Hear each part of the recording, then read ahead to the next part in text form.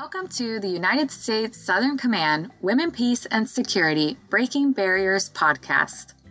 In each episode, we will host guests from the defense and security forces in Latin America and the Caribbean to share powerful stories and provide valuable insight of women breaking barriers in preventing conflict and building peace. Our goal is simple: to make the invisible visible. Our host is Ambassador Jean Maines, a career diplomat who has served as the U.S. Ambassador to the Republic of El Salvador and now serves as the Civilian Deputy to the Commander and Senior Foreign Policy Advisor at U.S. Southern Command. She also has full oversight of the U.S. Southern Command Women, Peace, and Security Program. So here's your host, Ambassador Maines. Welcome to our podcast, Breaking Barriers.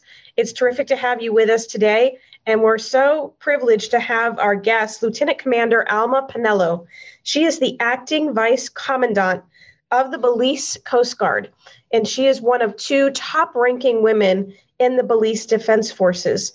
She has an amazing career, including having graduated from the United States Coast Guard Academy. And she began her career in 2008 as part of the Belize Defense Force. She's been a pioneer in Belize and really leading the way in women, peace, and security strategy and implementation. So Lieutenant Commander Alma Pinelo, welcome to our program. Thank you so much for having me. Well, let's get started. We'd love to hear a little bit about your career. What made you choose to go into the Belize Defense Force? And then what has been your path along the way? My career started as kind of just trying to find different avenues to get to my end goal, which was to get out of Belize and to go study abroad. And I started looking for different avenues and different scholarship programs when I was doing my associate's level at a school called St. John's College. And here in Belize, we call it sixth form, but it's really for an associate's degree. And I just decided to join this venture with the Belize Defense Force through my uncle, who was a retired lieutenant colonel. And he gave me the idea and he's like, maybe you should try it out. I really see that it could be part of your future. You have certain traits that I think you would be good for. You would be a good fit. And I decided to do what we call an officer cadet selection board. And it was 2 days and you do different command tasks, you do different academic tests, debates, public speaking, and you do a final interview. And I got selected to be a cadet while I was still going to school. And then I did a application process to most of the U.S. service academies, except West Point, I believe, because the application period was already closed for West Point. And the only school that accepted me was the Coast Guard Academy. It's a great school, so they made a good selection. So that was very nerve-wracking. How was your time at the Coast Guard, and what experience did you pick up there? At first, I was so nervous. I really didn't know what I was getting myself into. And it was like a blur. You know, when you think about your first days, I could barely remember certain aspects of it. I remember everyone yelling at me. I was like, what am I doing? But after that, I was very uncomfortable being somewhere, and I knew I was going to be away from home for a long period of time. You don't really have that connection to anybody, really. So after maybe my first semester, it was started really rough. My grades started falling. I had never gotten anything below a 3.0. When I saw a 2.5 at mid-semester, I started freaking out.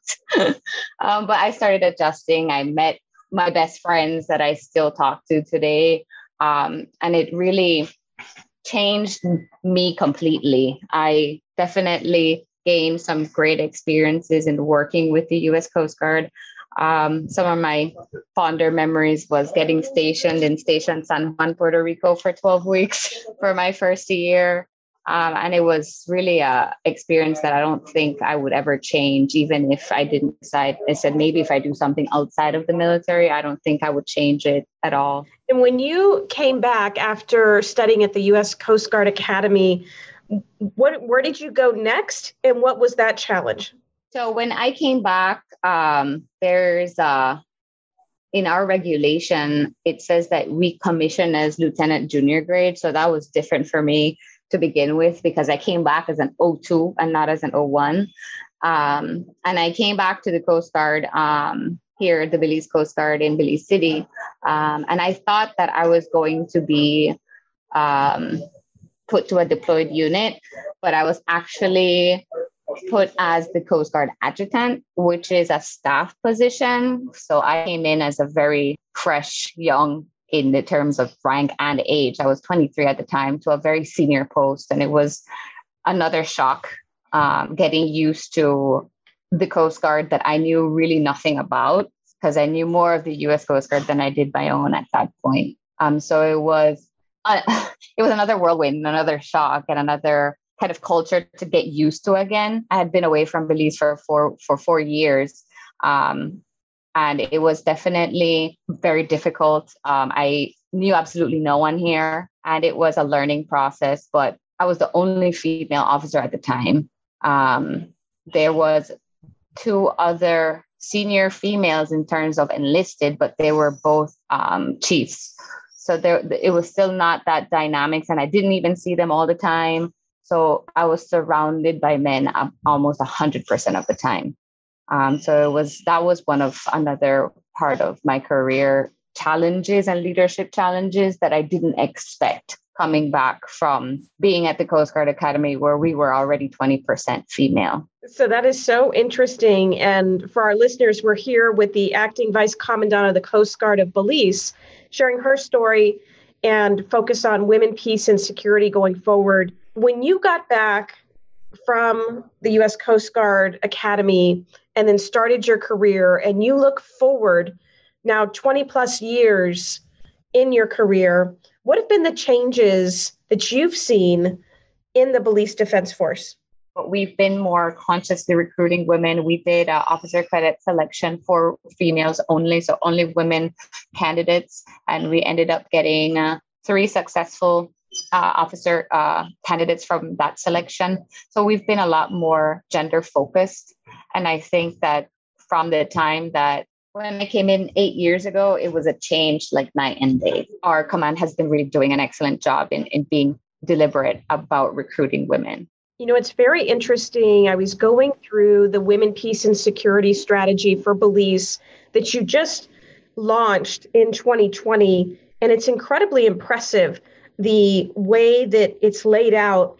And one of the things that called my attention was that at the very front of it, it has the endorsement of the Minister of National Security, as well as the Commandant of the Coast Guard, as well as the Commander of the Belize Defense Force, as well as the Police Commissioner. So it really does get the entire leadership team bought into why this matters and how it helps to improve security in Belize.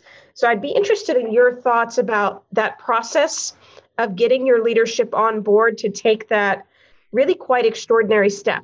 It was a long time coming for us when we finally launched it September last year. It really began from the Charge d'Affaires from the U.S. Embassy at the time, Miss Adrienne Galanek, and she reached out to one of my colleagues at the ministry now, Miss Ria Rogers, and myself, and we had a conversation about women and these quote unquote gender caps that our command had been talking about at the time, where BDF will be no more than 5% women and the Coast Guard would be no more than 15% women.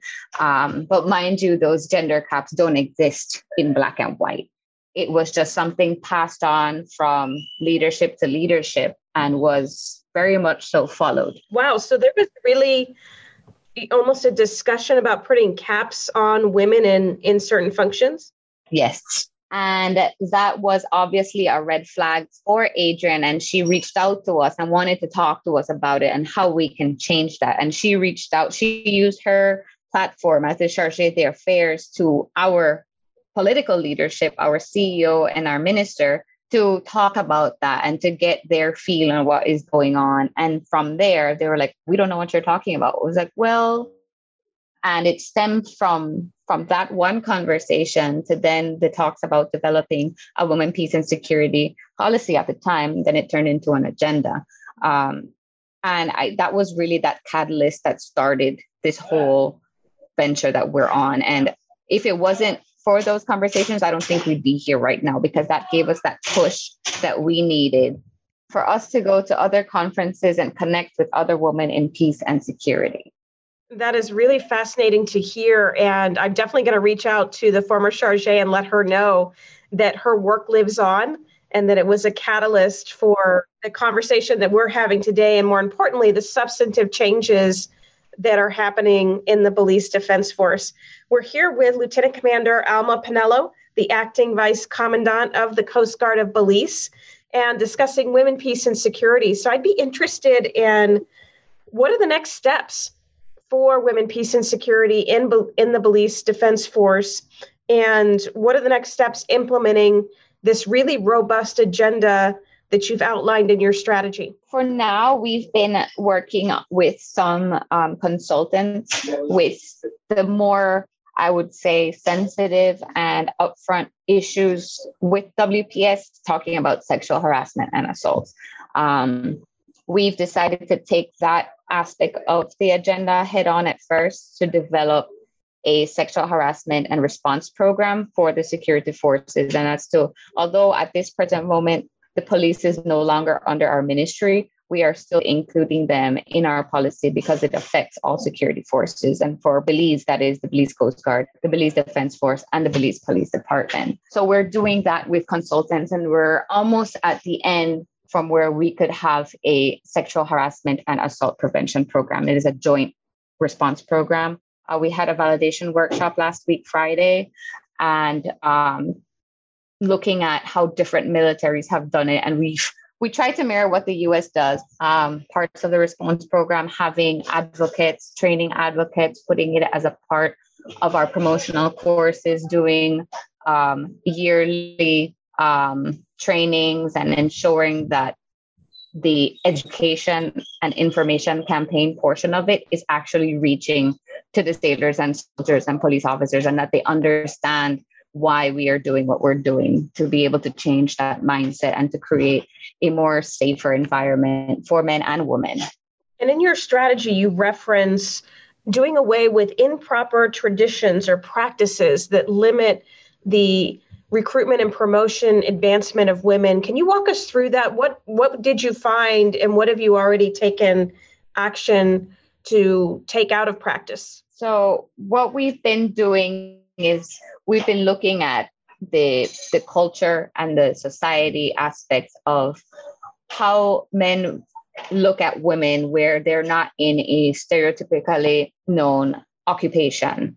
Women in the military is very much not normal, and is very unusual here in Belize. And we wanted to take that part away by more education and more information campaigns in sensitizing the security forces on a whole to be able to have a perspective change. And if you saw, that was one of our pillars, where that is what will generate change altogether to allow for more participation and for allow justice and equity. But without the perspective change on a whole, we can't achieve that if the mindsets of everyone involved, top down, that it doesn't change, from ensuring that when we place a woman on a patrol, that the women are going everywhere and not just where we believe that they will be best suited. We need to change our infrastructure, because there are some bases, for example, that don't have separate sleeping quarters. So we can't send women there anyways. And that is just so we do not put them in a position where they can be sexually harassed or assaulted. So we have to change the entire structure of policy and of hardware in terms of how our buildings and our forward operating bases are built, to ensure that we build consciously to include women, that we buy consciously to include women. In order to make a change, we need to go big. Well, we share your objective to lifting up women and showcasing women like yourself who are in these leadership roles across the security and defense structure. And looking at the way forward, where do you see Belize headed And what are the objectives in implementation, and what is the resistance that still exists within Belize? When it comes to the resistance, I'll start with that. It's still that perspective of, we have some very, feminist men, but there are very few of them. We had our first annual women's symposium, was a women's leadership symposium that we did for Women's Month. At the culmination of our Women's Month activities, we had a symposium, and getting men to participate was extremely difficult. We had to force the participation, and even so, it was not at the level that I expected it. In order for the entire perspective to change, you need your leaders to be able to forward that change or to forward that charge. And if it's only the woman speaking, then it might not be as powerful. And that's just the reality of it. So I think although we might have the political buy-in, the more the men are vocal, even though it is more, I don't want to call it a woman's problem, but it is that gender issue, but it's more focused on the women. But if we would have more of that men buy-in, we would have less resistance. It's funny that you mentioned that, because, when we first launched Women, Peace, and Security, we were having a symposium of all women. And I looked around, and we have a phrase here that we use, that you're almost preaching to the converted. Yes. The people that to hear the message were not in the room, to your point, where you need more, frankly, male advocates leading the charge on this very issue. And you need venues where it's both men and women talking about the important progress that needs to be made in terms of improving security and the important role of women in improving security. For sure. The male advocates is what's required to change the perspective. When you think of your career, can you recall an example or two of when you knew this is the right career for me, because you had such an impactful moment, maybe on another person's life, or just in general, pride being in the Belize Defense Force? Can you share that with our listeners? I would definitely say it wasn't at the beginning. I think after I made lieutenant, I also had a bond contract of 6 years, but I finished that off in 2018, and I could have left if I wanted to. I had no debt to the government, so I could have left if I wanted. And that was always the question that my friends and my family would ask. Are you going to leave after your 6 years? And 6 years came and went, and I had never thought about leaving. And to me, one of the most, I guess, rewarding and the reasons that I think I'm still here is that because I don't want to let anybody down, because I know what I'm doing is good. I want change. There's so much that this Coast Guard can be. We're so young. We're only 15 years in full existence after it became the Belize Coast Guard. So 15 years is nothing in comparison to the rest of other Coast Guards and militaries. And the respect that I get from men and women in the Coast Guard, and the compliments and the level of care that is there for me as a leader, I think is one of my most proudest moments as a person, where I could say that I have impacted people's lives just for the mere fact that they would say, I wouldn't be here if it weren't for you. And what would you say to, frankly, young women who are thinking of taking this, path less traveled of joining the Belize Defense Force, potentially joining the Coast Guard? What do you say to them about the possibilities, career choices, and the rewarding career that you've already had? I think that it is one that isn't looked at enough, and it's not on their radar enough. We do career days and we do visit schools, but my biggest message to them would be to step out of their comfort zones and to know that in the Belize Coast Guard, you can do whatever you want. If you want to be an admin, a cook, an engineer, you want to drive boats, you want to be a navigator, you just want to be a part of something bigger than yourself, then for sure this is available to you, and the career and academic and technical resources here are definitely so much greater than I would think anywhere else, because we're still developing, and we have the ability to give so much more attention to each one of our sailors as an individual. We are a lot smaller. We are 500 plus, and we are able to really concentrate on each person's career as an individual and where they see themselves in the next 5, 10, 20 years. And I could say that from my current commandant, Captain Bennett. He, throughout my entire career, he's always asked me, where do you see yourself? And there's like, this is how I see you, but where do you see you? How do you fit in? And I don't think in larger organizations, you can have those really in-depth conversations with each of your subordinates. And I think that's very special that we have. And the opportunities just keep increasing. Within the last decade, our outreach to other partner nations has increased from just the US and maybe Mexico to now the UK, Guyana, Jamaica, all over the Caribbean, Colombia, Honduras. We're really getting to a different audience and reaching out to our partner nations that we've done in less than a decade. And I think that really speaks to what then you as an individual can look forward to as a career. Well, thank you, Lieutenant Commander Alma Pinelo, the Acting Vice Commandant of the Coast Guard of Belize. Belize is really moving forward in terms of incorporating women, peace, and security, leading the way in the region, as well as in their own country. And one final question for you. As you think about gender perspectives in the defense and security forces, how do you think each individual can be involved in making the invisible more visible?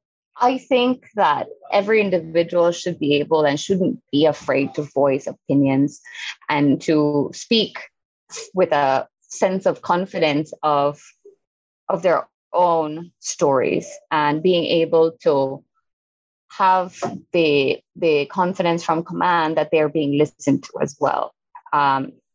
If I didn't have the courage to stand up for everyone else and for myself, I don't think we would be here. I think it's important that we constantly have those conversations about why we aren't where we need to be yet. And I always laugh and I joke that I'm like a broken record and then I keep saying the same things over and over. But it's always going to be that with me, because I will never stop saying what I believe in. And I think if more of us, men and women, do that, then we can achieve that, making the invisible visible. Well, some people say it's a broken record, but others would say you're being consistent in your leadership. That too. Well, it's been wonderful having you on the Breaking Barriers podcast. And again, congratulations to you. Congratulations to Belize and your leadership in the women, peace, and security area. We can't wait to see what's next for you in your career. Thank you so much for having me. It was a pleasure, and we'll be in touch, of course. Perfect. Thank you. Thank you very much for listening to the Women, Peace, and Security Breaking Barriers podcast. We hope that you will join us next episode as we share new stories and continue to make the invisible visible. This podcast is a production of the U.S. Southern Command's Women, Peace, and Security program and the Florida International University Stephen Cruz Institute for Science, Media, and Technology. The views, thoughts, and opinions expressed in this podcast are those of the participants and do not necessarily reflect the views and opinions of the U.S. Southern Command or the Stephen Cruz Institute. The hosts, guests, and WPS team members receive no financial benefits for participating in this podcast. To learn more about our Women, Peace, and Security program, please visit southcom.mil and look under Lines of Effort.